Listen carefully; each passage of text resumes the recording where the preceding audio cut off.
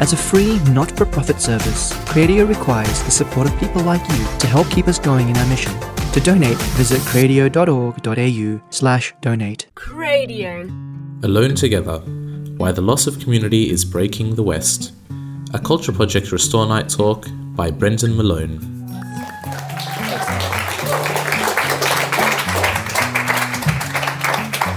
Can everyone hear me all right? Good stuff. Now, as you can tell, I speak a different brand of the Queen's English. So I come from a land down under. I come from New Zealand. So for those of you who are not familiar with New Zealand, I come from a small town called Rangiora, which is just north of Christchurch. There's a map for you, so if you're visiting, there it is. I live there with my wife and our 5 children. Katie and I, we've been married for almost 15 years now. We have 5 children, as I said. We're doing our bit to keep the population of Rangiora thriving. This is our eldest daughter, Lucy. She's 11. This is Maddie and Evie, our twin daughters, and they are 9, although recently they informed me they're actually 18. So it's just 2 of them. So I have to trust them because my maths is not as good as theirs, clearly. And this is my son, Nathaniel. He's about to turn 6 in another month or so. We unleashed him on the local Catholic primary school earlier this year. And this is our youngest daughter, Eleanor Teresa Benedicta. And she is, take that in. She takes after a mum, thank goodness for her. And she turned 3 today, actually. Happy birthday, Eleanor. Daddy's coming home. Okay, so later. And I also have a contractual obligation to my children that wherever I go, I have to show a photograph of our cat, Ignatius. So this is our cat, Ignatius. So, I've fulfilled my contractual obligations now. The reason I'm here is I'm actually here doing some other speaking work, and this tonight just got tacked on at the last minute. As you heard, your other guest speaker fell through. So apparently Dory rang up the most intelligent speaker that she could find, and the most intelligent speaker that she could find was unavailable. So she then rang up the funniest speaker that she knew, also unavailable.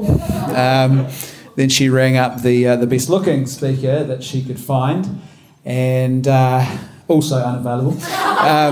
And then she rang me, and I said, "Look, Dora, you've rang me 3 times already. I'll say yes this time."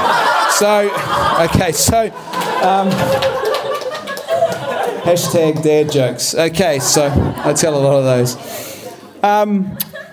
If you want to find out more about what I do, I have a YouTube channel. It's not huge. I have just over 17,000 subscribers, which is not big in YouTube terms, but it's a community that I like to connect with on a daily basis, Monday to Friday. You can find that at Watch LFM. Left Foot Media is the name of my channel. And you can find out more about me at lifenet.co.nz. I've been speaking full-time now for almost 15 years in New Zealand and Australia on pro-life marriage and family issues. This is what I do full-time. So I'm here actually at the moment doing some work for the Archdiocesan Education Office. Tomorrow I'm going to be speaking at a World Youth Day anniversary event to a whole lot of high school students, and then on Wednesday night at your annual Mass for Life to another group of students there as well. And on Saturday, of course, as has already been mentioned, the Life Choice Training Day. Tonight's presentation, though, let's get into it. The gist of tonight's presentation is why the need for community, in particular Catholic community, is more pressing than it's ever been before. And I've titled this particular presentation, has gone through various iterations and name changes, but I settled on Alone Together. Why the loss of community is breaking the West. And I guess I was talking to some people on the way in here today about the breakdown of community and how bad it has become. And it's getting to the point now where I don't know if this is the same in Australia, but from what I understand, it is very similar. We are having children as young as 11 and 12 years of age attempting to take their own lives in my country. And these are not children from broken, dysfunctional homes. These are children who live in well-adjusted middle-class families. Something is going wrong in your society when that is happening. Last year, recently, our suicide statistics came out in New Zealand. They came out last week, and it's the highest we've ever had in our country, in our history. But last year, they identified a new black spot. In New Zealand, we've always known that, and this is true around the rest of the world as well, that male suicides outnumber female ones, basically an average of about 3 to 1. And they've always known that the age of 40 to 45 is a suicide black spot. It's a real danger spot for men. It's the midlife crisis. I'm 42, so I understand what that's like. You wake up one day and you realise that the grave is a lot closer than your birth was, and you start to wonder about the meaning of life and what you've contributed and stuff like that. So I understand why that's a black spot. But last year, they identified a new black spot for males for suicide in New Zealand, and its age is 20 to 24. That should not be a suicide danger spot at all. I remember being 20 to 24, and I thought I was bulletproof. I thought I was 10 foot tall. Too much so, right? And that's what happens. That's what youth is supposed to be like. In that period of your life, for those who might be here tonight who are living in that age zone, that's what your life should be like. And you need the wisdom of older men, older than me and wiser than myself, but you need the wisdom of older men to sort of temper that excess. It should not be a suicide hotspot. Something is going wrong in our culture when it is. So what has gone wrong? Well, I think, as I said, we are living in societies, and I use the word society quote unquote, where we are living alone together.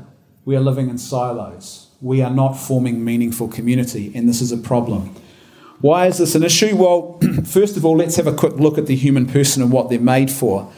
Let's go all the way back to Aristotle. Aristotle, in his Ethics of Friendship, identified the fact that there's only ever 3 ways that human beings can ever relate to each other, 3 types of relationships that can be formed. The first and the lowest form of relationship we can form is what he called a friendship of utility. And this is a relationship that only exists between 2 people because there is some utility between the 2 of them. So what was your name? Jacob. Pleased to meet you, Jacob. I'm going to embarrass you. Apologies for that. So let's say Jacob's a builder. He likes building houses, really enjoys it. I sell building products. He makes money by selling houses. I make money by selling building products to people who build houses. We have a relationship built on that utility that exists between us, the money and the goods that change hands between us. Now, let's say I move into a different industry a couple of months down the track and I start selling beauty products. Well, that's no good. You can't build houses with beauty products, so our relationship comes to an end because it was built on nothing more than the utility that existed between us. The next level of friendship is what Aristotle called a friendship of pleasure or a pleasurable friendship. And this is a bit different from a friendship of utility. This is a relationship between 2 people where they actually enjoy each other's company. It's not just about utility, something they're getting out of it, but it's the pleasure they take, the genuine joy they take from spending time together and doing things in life together.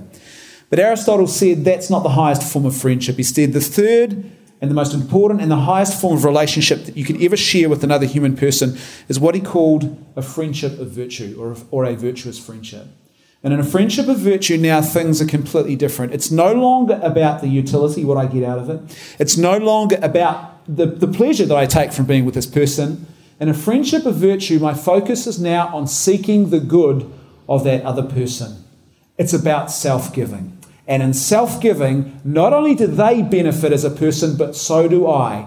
I find my flourishing by giving myself away. That's how I find the fullest meaning. And Aristotle says this is how human relationships find their pinnacle. This is where they find their pinnacle, in this act of self-sacrificial love, this self-giving friendship. But it's not just Aristotle saying this. It's also the church. Christianity has been saying this from the very beginning. You're probably all familiar with this statement, that we are made in the image and likeness of God. What does this mean? Well, I'm glad you asked, because we're going to have a look at that now. Let's start with probably one of the most common phrases that you've heard to do with Christianity, and certainly if you've ever attended an RE class or sung a Christian hymn or prayed a Christian prayer, you've probably heard this statement, God is love. In fact, this is one of the safest answers you can give if you fall asleep in a theology class and wake up and don't know what's being discussed. The other one is Jesus. Who's your hero? Jesus is my hero, right? It's one of the safest things you can say.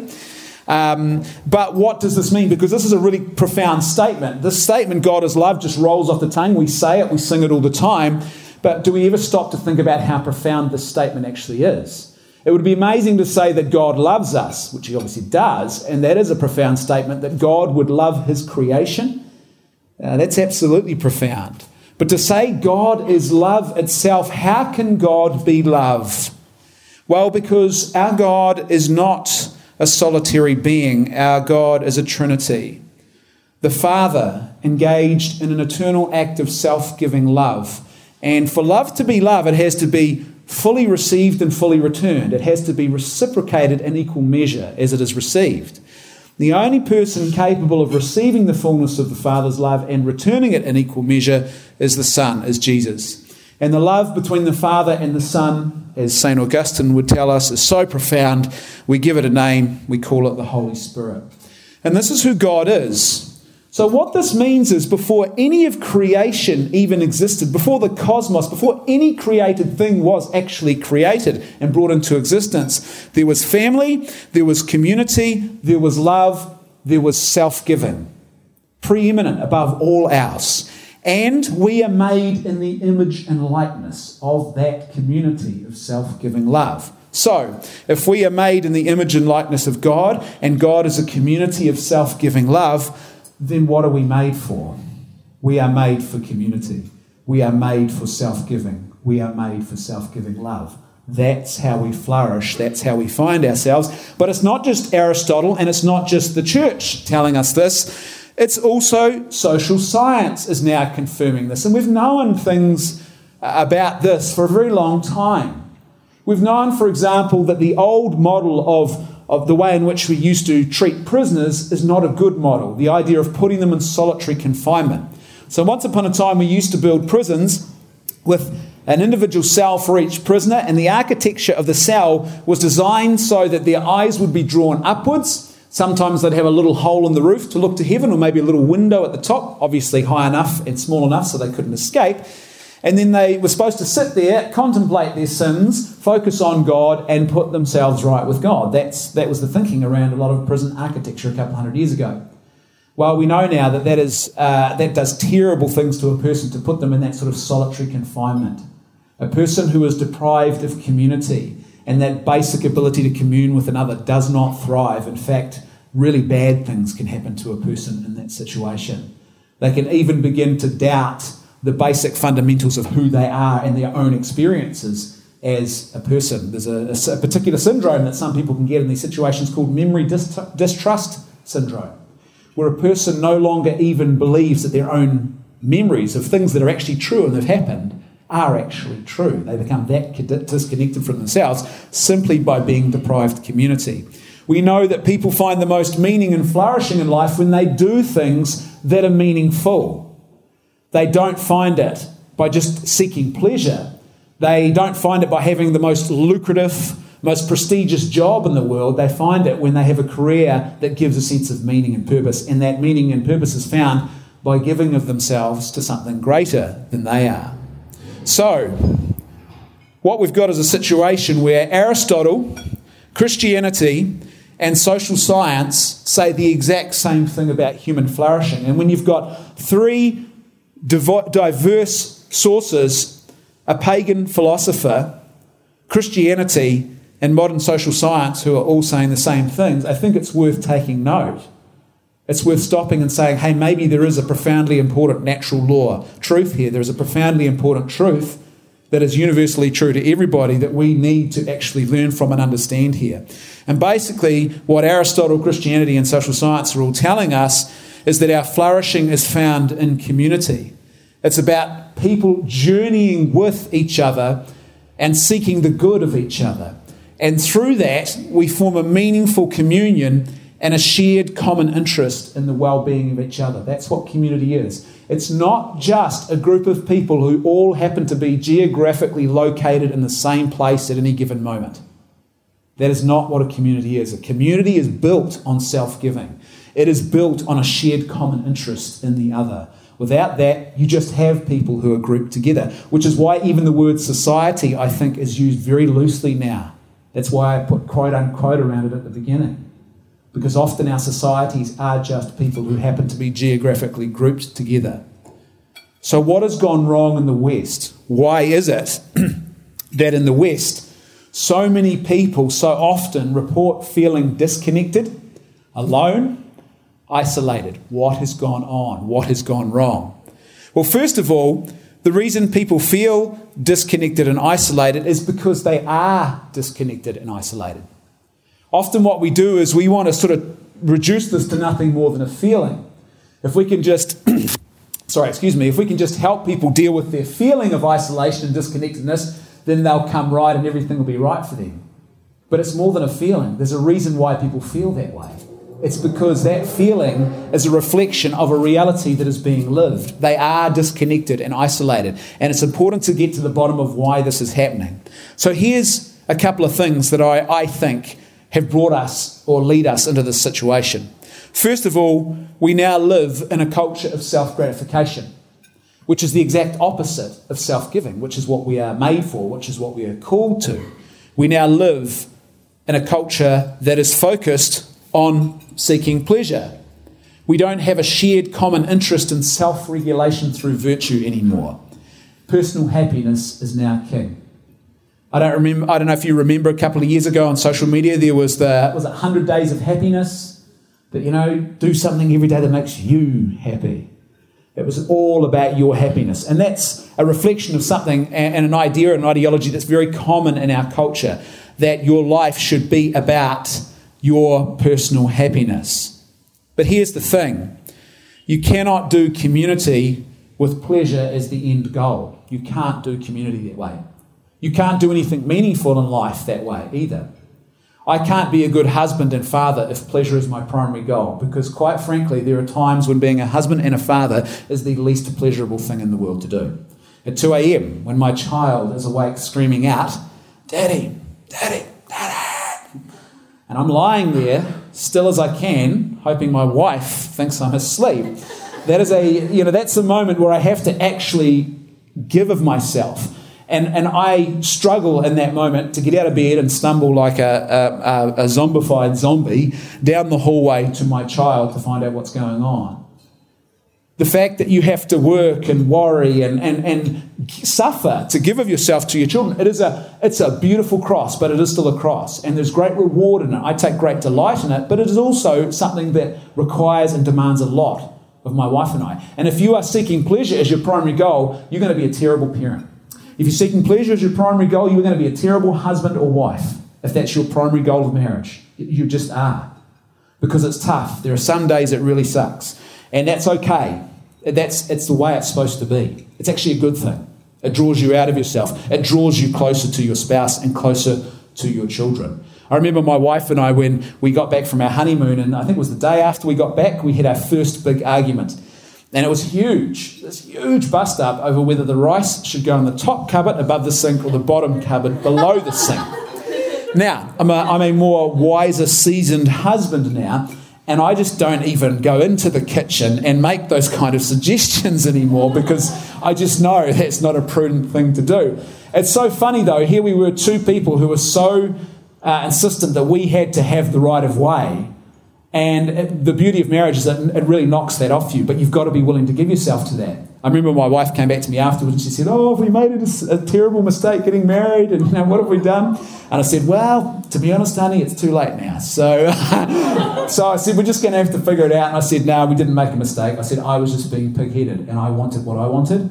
And you are also equally stubborn, and that's a good thing, because I am very stubborn and I need a stubborn woman who is going to knock the rough edges off me, right? And you need a stubborn man who's going to knock the rough edges off you. And I promise I will never go in the kitchen ever again." And so that's how that came to, and basically, incrementally, I've been moving further and further out towards the garage with each passing year, basically the border from where I am, what I'm allowed to advise on and what I'm not allowed to advise on. But you can't do community with pleasure as the end goal, because community requires self-giving and suffering and difficulty. And you have to put up with annoying people in a community. You actually have to love them despite their differences, despite the frustrating things about them. Community is not easy, right? It takes a level of commitment that pleasure will get in the way of. If you haven't read it, I'd highly recommend that everyone at least once in their life reads Viktor Frankl's book, Man's Search for Meaning. Very, very important book. And probably one of the best self-help books ever written. And it's written by a guy who spent time in 5 different Nazi concentration camps as a Jewish prisoner. So you know when he talks about meaning and suffering and finding your meaning and purpose in life, he knows what he's talking about because he's lived it. But Viktor Frankl, in his book, talks about the fact that you cannot find meaning in life if you focus on what is known as the will to pleasure, which is very much part of Freud's approach to human psychology and dealing with neuroses, the search for pleasure. And he said you won't find meaning in life if you make the will to power your primary goal. What you need to have is what he called a will to meaning. And part of a will to meaning is self-giving and a willingness to actually suffer. Number 2, the reason why we find ourselves isolated is because of modern market forces. Whether we like it or not, we are now caught up in a society where consumerism, and we've got an economic environment that turns us into individuals who are often consumers and all sorts of areas where we shouldn't really be consumers, and we are very much contracted to as individuals and dependent on corporations. We live in a very corporatized society. It's a part of life in the modern world, and it has changed the way in which communities, it's been very detrimental to local community. Now, please hear me out, I'm not a communist, and by any stretch of the imagination, and I'm not for a minute suggesting that communism is the answer, but ironically, the current approach to economics is, which places the individual at the centre of a lot of things, actually ends up doing the same sort of thing. It ends up sort of expanding the role of the state, because the state has to step in and fill the void that is being lost to where local community and family would once have been to aid people. But we are now more and more consumers. We go to church even, we go to Mass, and what do we do on Sunday? We often go as consumers. Where's my homily? Where's my good liturgy? Where's my good music? Didn't get a good homily? This place sucks. Where can I go to get a good homily? Right? This is how a consumer approaches their experience of Mass. But we are called to self-giving. And in self-giving, it's not about what I get out of it. It's about what I give. Right? We could learn something important here when it comes to market forces from the Amish. Now, I'm not saying that we should become the Amish. I believe that we're called to live countercultural lives, not anti-cultural lives, where we sort of just isolate and segregate ourselves away. But one of the interesting things a lot of people don't know about the Amish is that the Amish aren't actually Luddites. They're not opposed to technology because it's technology. They only oppose technology if it actually impinges upon community. What they believe is you are supposed to live together as community. This is why the Amish don't have insurance.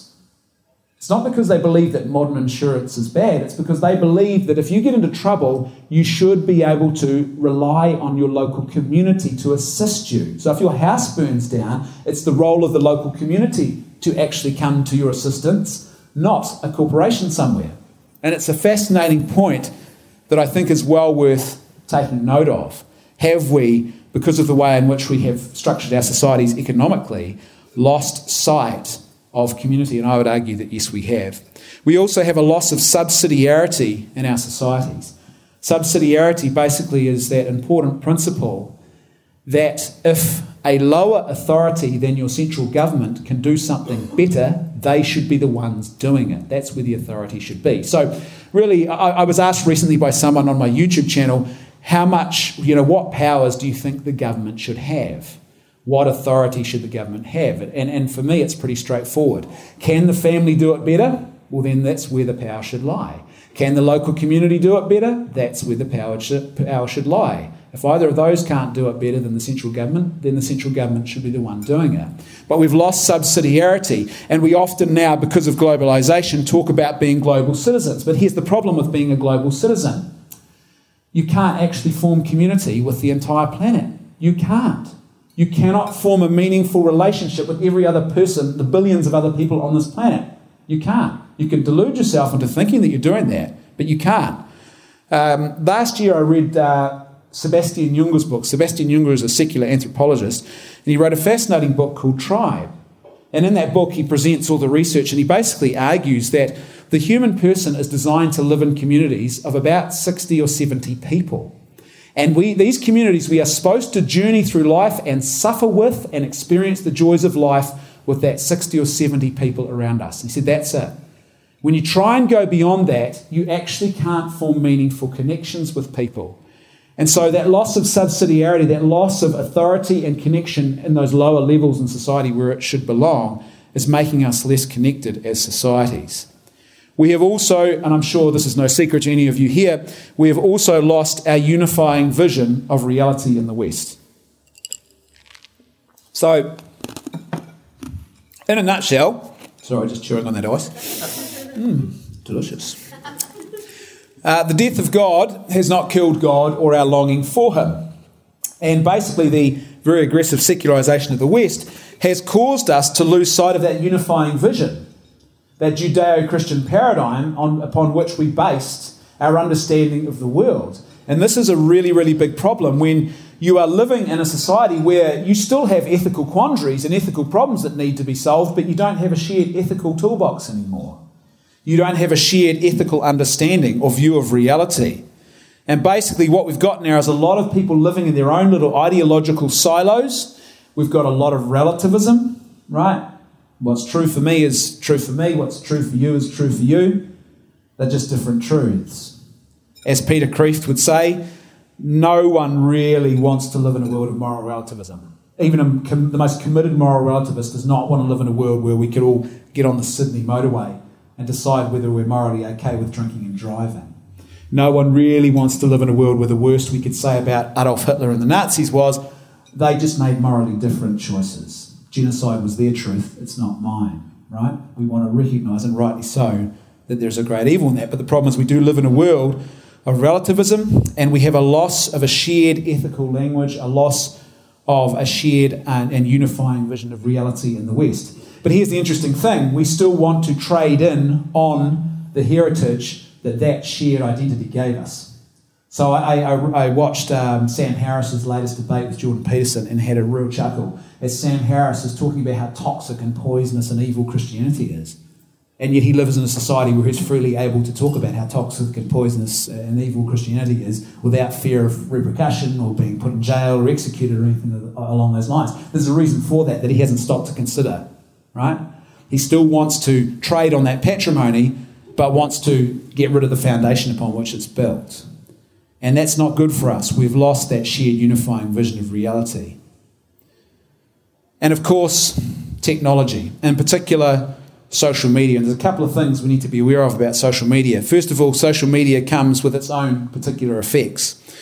The first is something called online disinhibition effect. And I should start by saying at this point here, I'm not a Luddite myself. Don't panic. I'm really not suggesting we should become Amish. I am on social media. It's a tool. It can be used. But it also comes with some issues and problems we need to be aware of.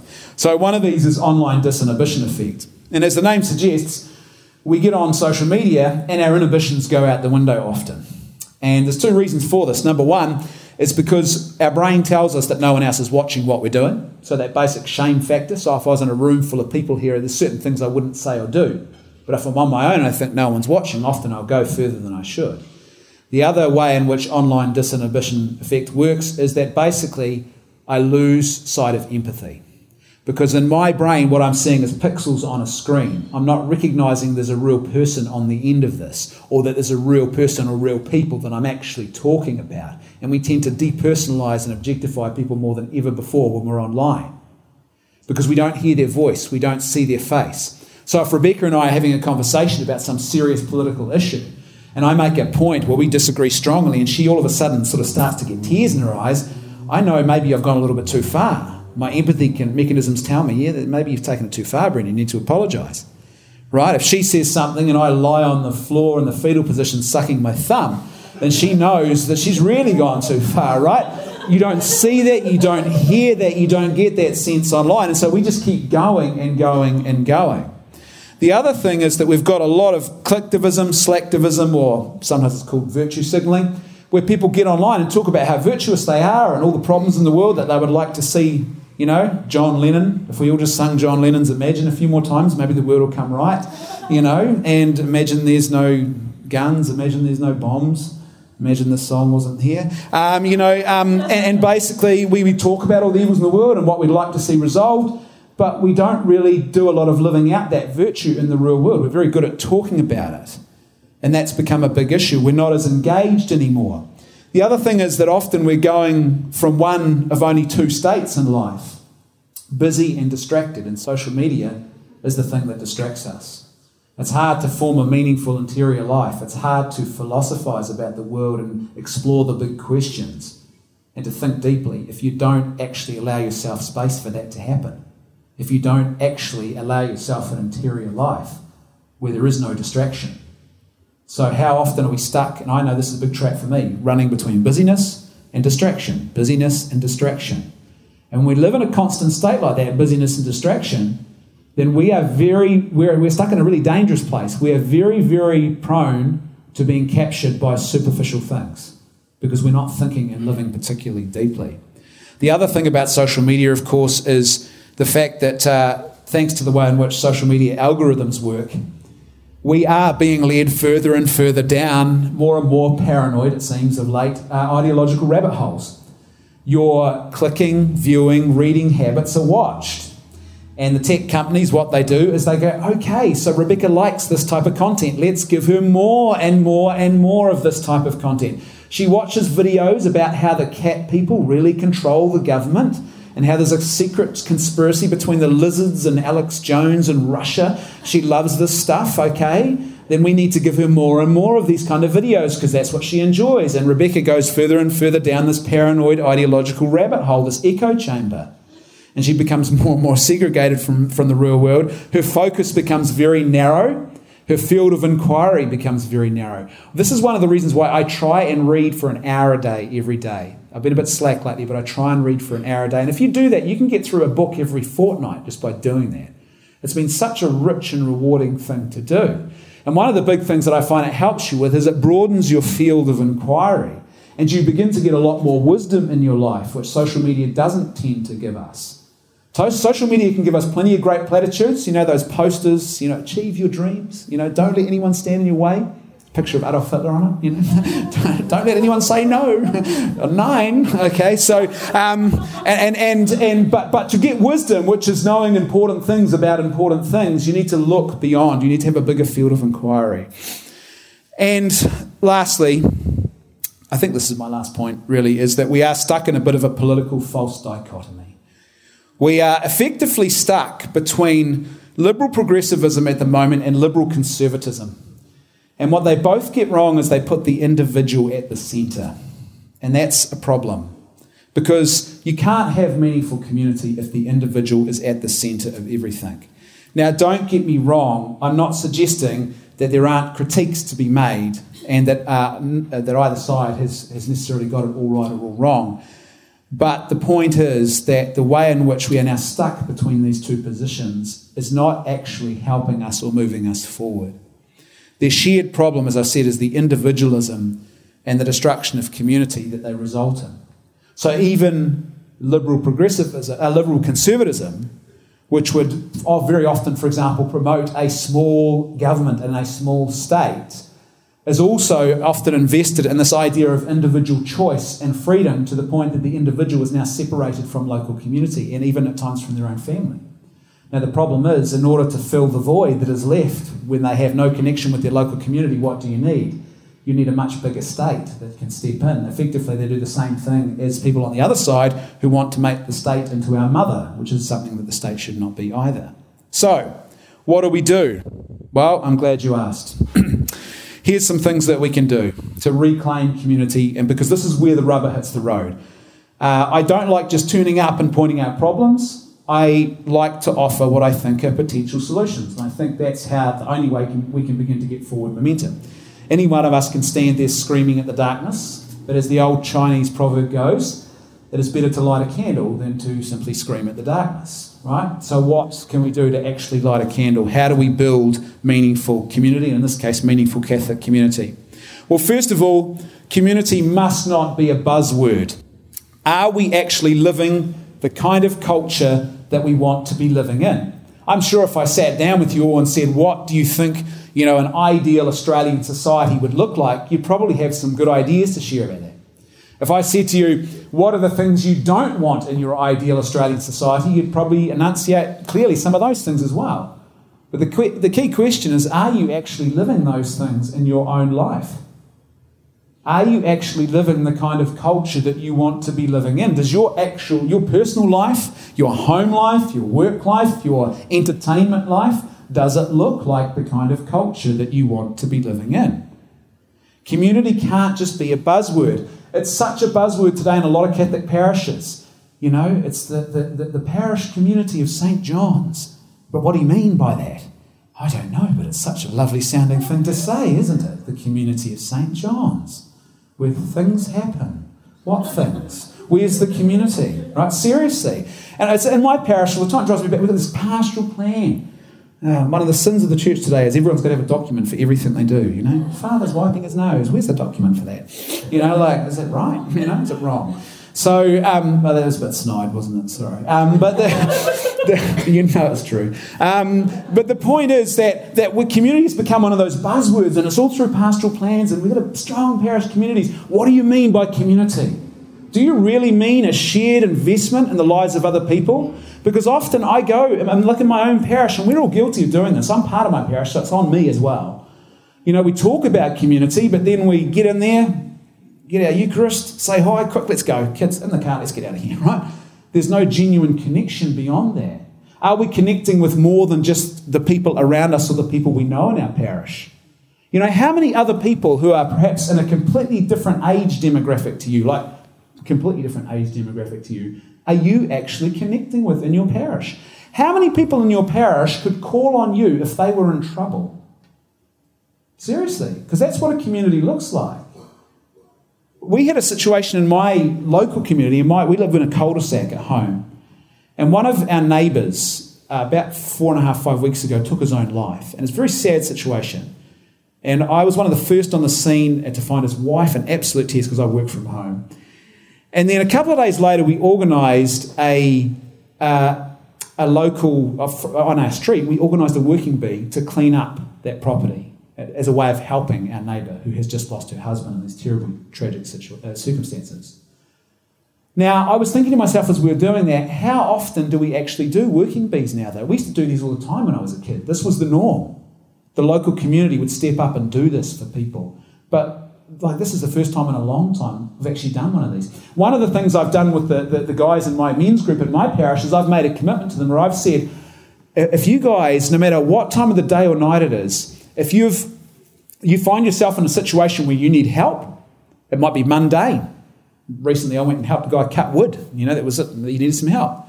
If it's serious, you've actually got really aggressive with your wife and you've just crossed boundaries you shouldn't have crossed. If you are struggling with your family life, if you've got whatever the issue is, my door is always open.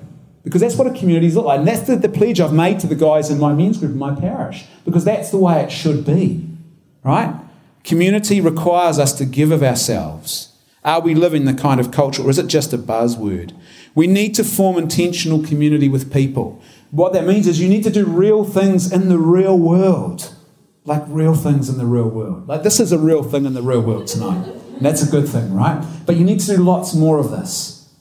One of my hobbies and one of the things I do in the real world, my younger brother, another mate of mine from the parish, there's actually a couple of guys, and we often go deer hunting. So we go shooting, go up the side of a mountain. A couple of weeks ago, we were on the side of a mountain, spent the night there, got up the next day. Beautiful, just trekking across this ridgeline in the snow, looking for deers to shoot and give back to God. It was just a beautiful sort of spiritual experience. But the point is that it was a real thing in the real world. And a couple of whiskies and a few lies and just, the stuff that you do in those situations that build meaningful connection. You're actually creating a meaningful engagement with others. You are creating a story and experiences that are just part of who you are and part of who they are. But we need to deliberately do real things in the real world with people. We need to actively pursue self-giving. Community is always proactive. It's always proactive. It doesn't just happen. It'll just happen if we all sort of get together and somehow it'll happen. Or maybe Dory will make it happen. Let's just leave it to her. She'll figure out a way to make. No, it's proactive. You've actually got to invest yourself in it. You've got to make an active decision to go out of your way, and that can be really difficult. Trust me, I know it can be really difficult. I caught an Uber the other night. I arrived in Sydney late. I had to get an Uber from the airport, and I was tired, and I get into this Uber, and it's this Nepalese Uber driver, and so he's from Nepal. And man, what a great conversation. I was feeling tired. Probably the last thing I felt like doing was engaging meaningfully with another person. I just sort of wanted to go to sleep, right? And that's what life is often like for us. But I did. I spent time engaging with him. I talked about my faith. It was a great moment of evangelization. And we began to talk about fatherhood. And he'd been married for a few years, and he began to ask me, do you think I should have kids? I'm scared. What's it like? And we had this great conversation about it. That's what happens when you form meaningful community with people. You can actually do things for them that are transformative and life-giving. And both of us really benefited from that. But you have to be proactive about it. It doesn't just happen. You can't just get into an Uber and find community. There has to be a willingness to give of yourself. And if we're going to form meaningful Catholic communities, Christ has to be at the centre. Just like Christ has to be at the centre of my marriage with my wife. And this is one of the reasons why when my wife and I got married, on the day we got married, when we said our vows, we both held a crucifix together between our hands as we said our vows, because we wanted to make a very public symbol that we were getting on the cross with and for each other on our wedding day. And that is now our family crucifix, and it hangs on the wall in our bedroom. And that's our reminder. And so when I look at my wife, I need to see Christ. And when I look at my wife and she's angry at me and I'm angry at her, we both need to see Christ. That's who we need to see. When you look around your parish and you're frustrated as all heck, you need to see Christ. Christ needs to be at the centre. We need strict self-regulation of social media. No one else is going to do this for you, ladies and gentlemen. You need to do it yourself. And I say this as someone who is guilty in this area myself. This device is great, it's handy, it's got more computing power than the first NASA mission that went to the moon, truly. But it's also a very dangerous device when it comes to community. It's very, not just disruptive, but destructive to community if we're not careful. I deliberately make as much of an effort as possible to either not take it or to keep it in my pocket when I'm meeting with and engaging with people. Don't even have it out. What do you need it out for? Oh, because someone better might contact me. No, that's not how communities are formed, right? This thing used to go with me to the dinner table with my wife and kids, and here's my mistress. She's come to join us, And this thing would sit on the corner of the table waiting for something so I could engage with that instead. And I realised this is absurd. What am I doing here? What am I doing here? This thing here has become kryptonite to genuine, authentic, self-giving love and community. So here's the question you need to ask yourself about your social media use. Is it the icing on the cake or is it the whole cake? Here's the answer. It should be the icing, not the whole cake. The whole cake should be lived in the real world with real people. Flesh and blood, meaningful connection, conversations where you listen to people and hear their stories and empathise with them and laugh with them and suffer with them. Can't do that over a phone, I'm afraid. You just can't. It might help to facilitate sort of the initial process of that, the initial stages, but the fullness of that is found in the real world with real people. Okay? And here's a big thing that I would highly recommend. Make Sunday a day of rest. Not busy or distracted, but actually open up your Sunday and make it a day of rest. You know what I found by making a day of rest? I found that community has actually flourished on that day now in a much more meaningful way. So sometimes that community involves maybe going out shooting rabbits with my son. Maybe that community sometimes involves sitting down with my kids or my wife and playing a board game. Some days it involves just hanging out with other families in the parish and connecting with people. You see, if all of a sudden Mass is not just something I fit into my Sunday, I better jam that into my schedule and then hurry up kids, let's get in the car and get out of here because we've got to go and do our next thing. If Sunday is free, then all of a sudden the space around my parish, Mass attendance is free now to commune with other people. I'm not rushing off to the next big thing. Much, much better to clear that space. I really encourage you to do this. And here's the thing. If you want to do Catholic community well, you, your home, and the culture of your personal life, your work life, your personal culture has to reek of Catholicism. It has to reek of Catholicism. People need to see there's something about you, even if they can't quite put their finger on what it is. I remember when I was in year 13, final year of high school, and I had an interesting relationship before I was asked to leave high school with the other students in my year level. I would walk into the common room in the morning and they would say, "Good morning, Father." This is at a state high school, not a Catholic one. And I would say, "Good morning, unbelievers." And this was sort of how we would start our day each day. It was great. Nothing, you could, I'll tell you what, it's great fertile ground for evangelisation when you're just not worried about image or reputation anymore.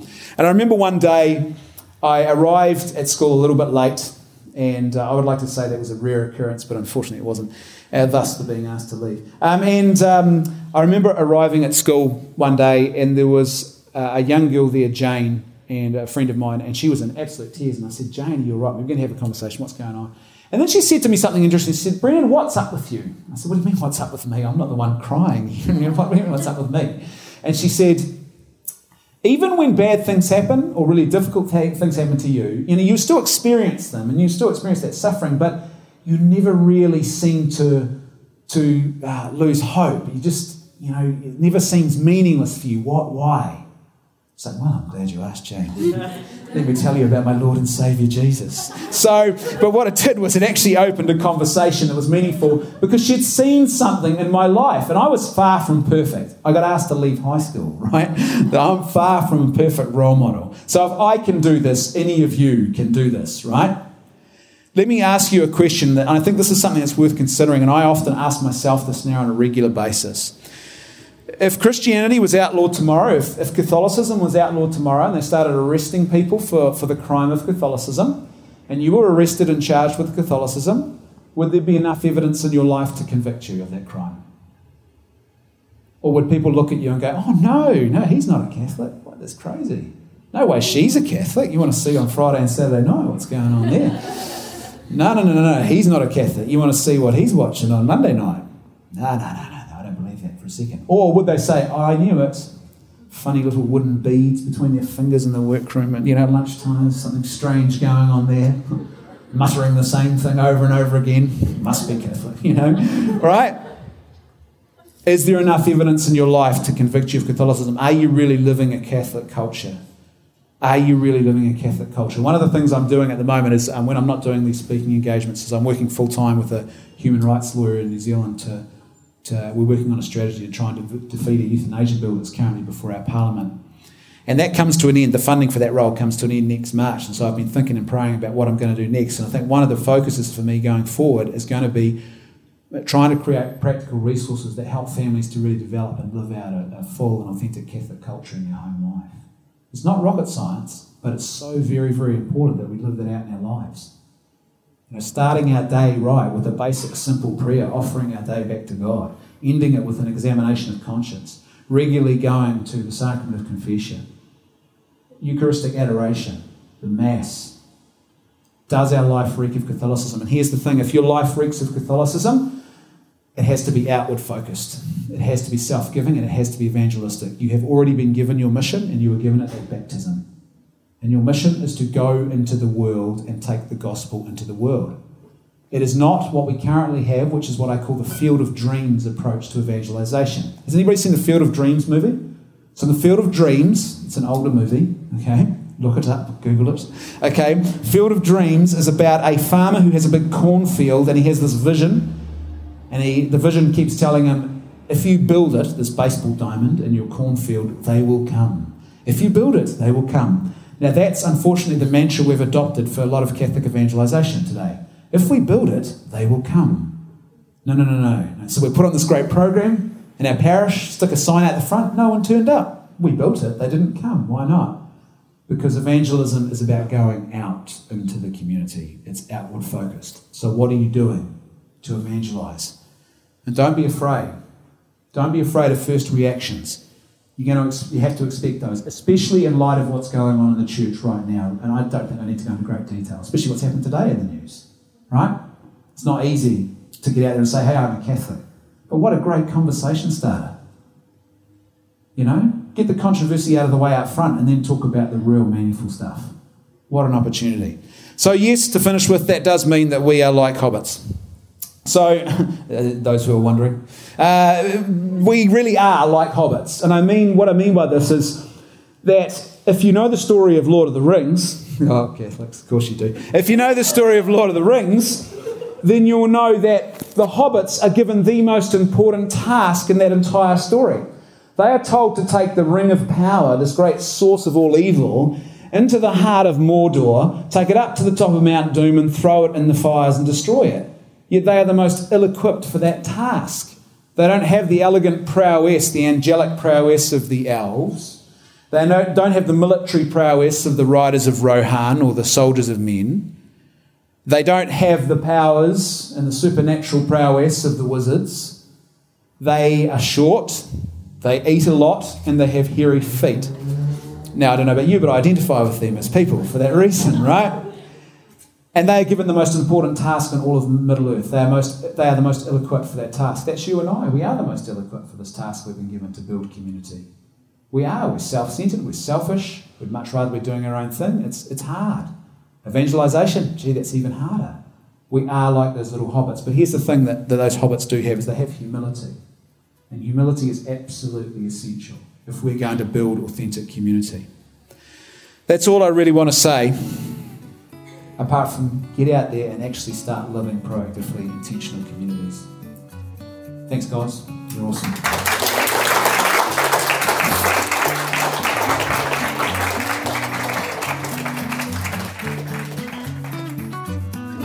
That was Brendan Malone with Alone Together, Why the Loss of Community is Breaking the West.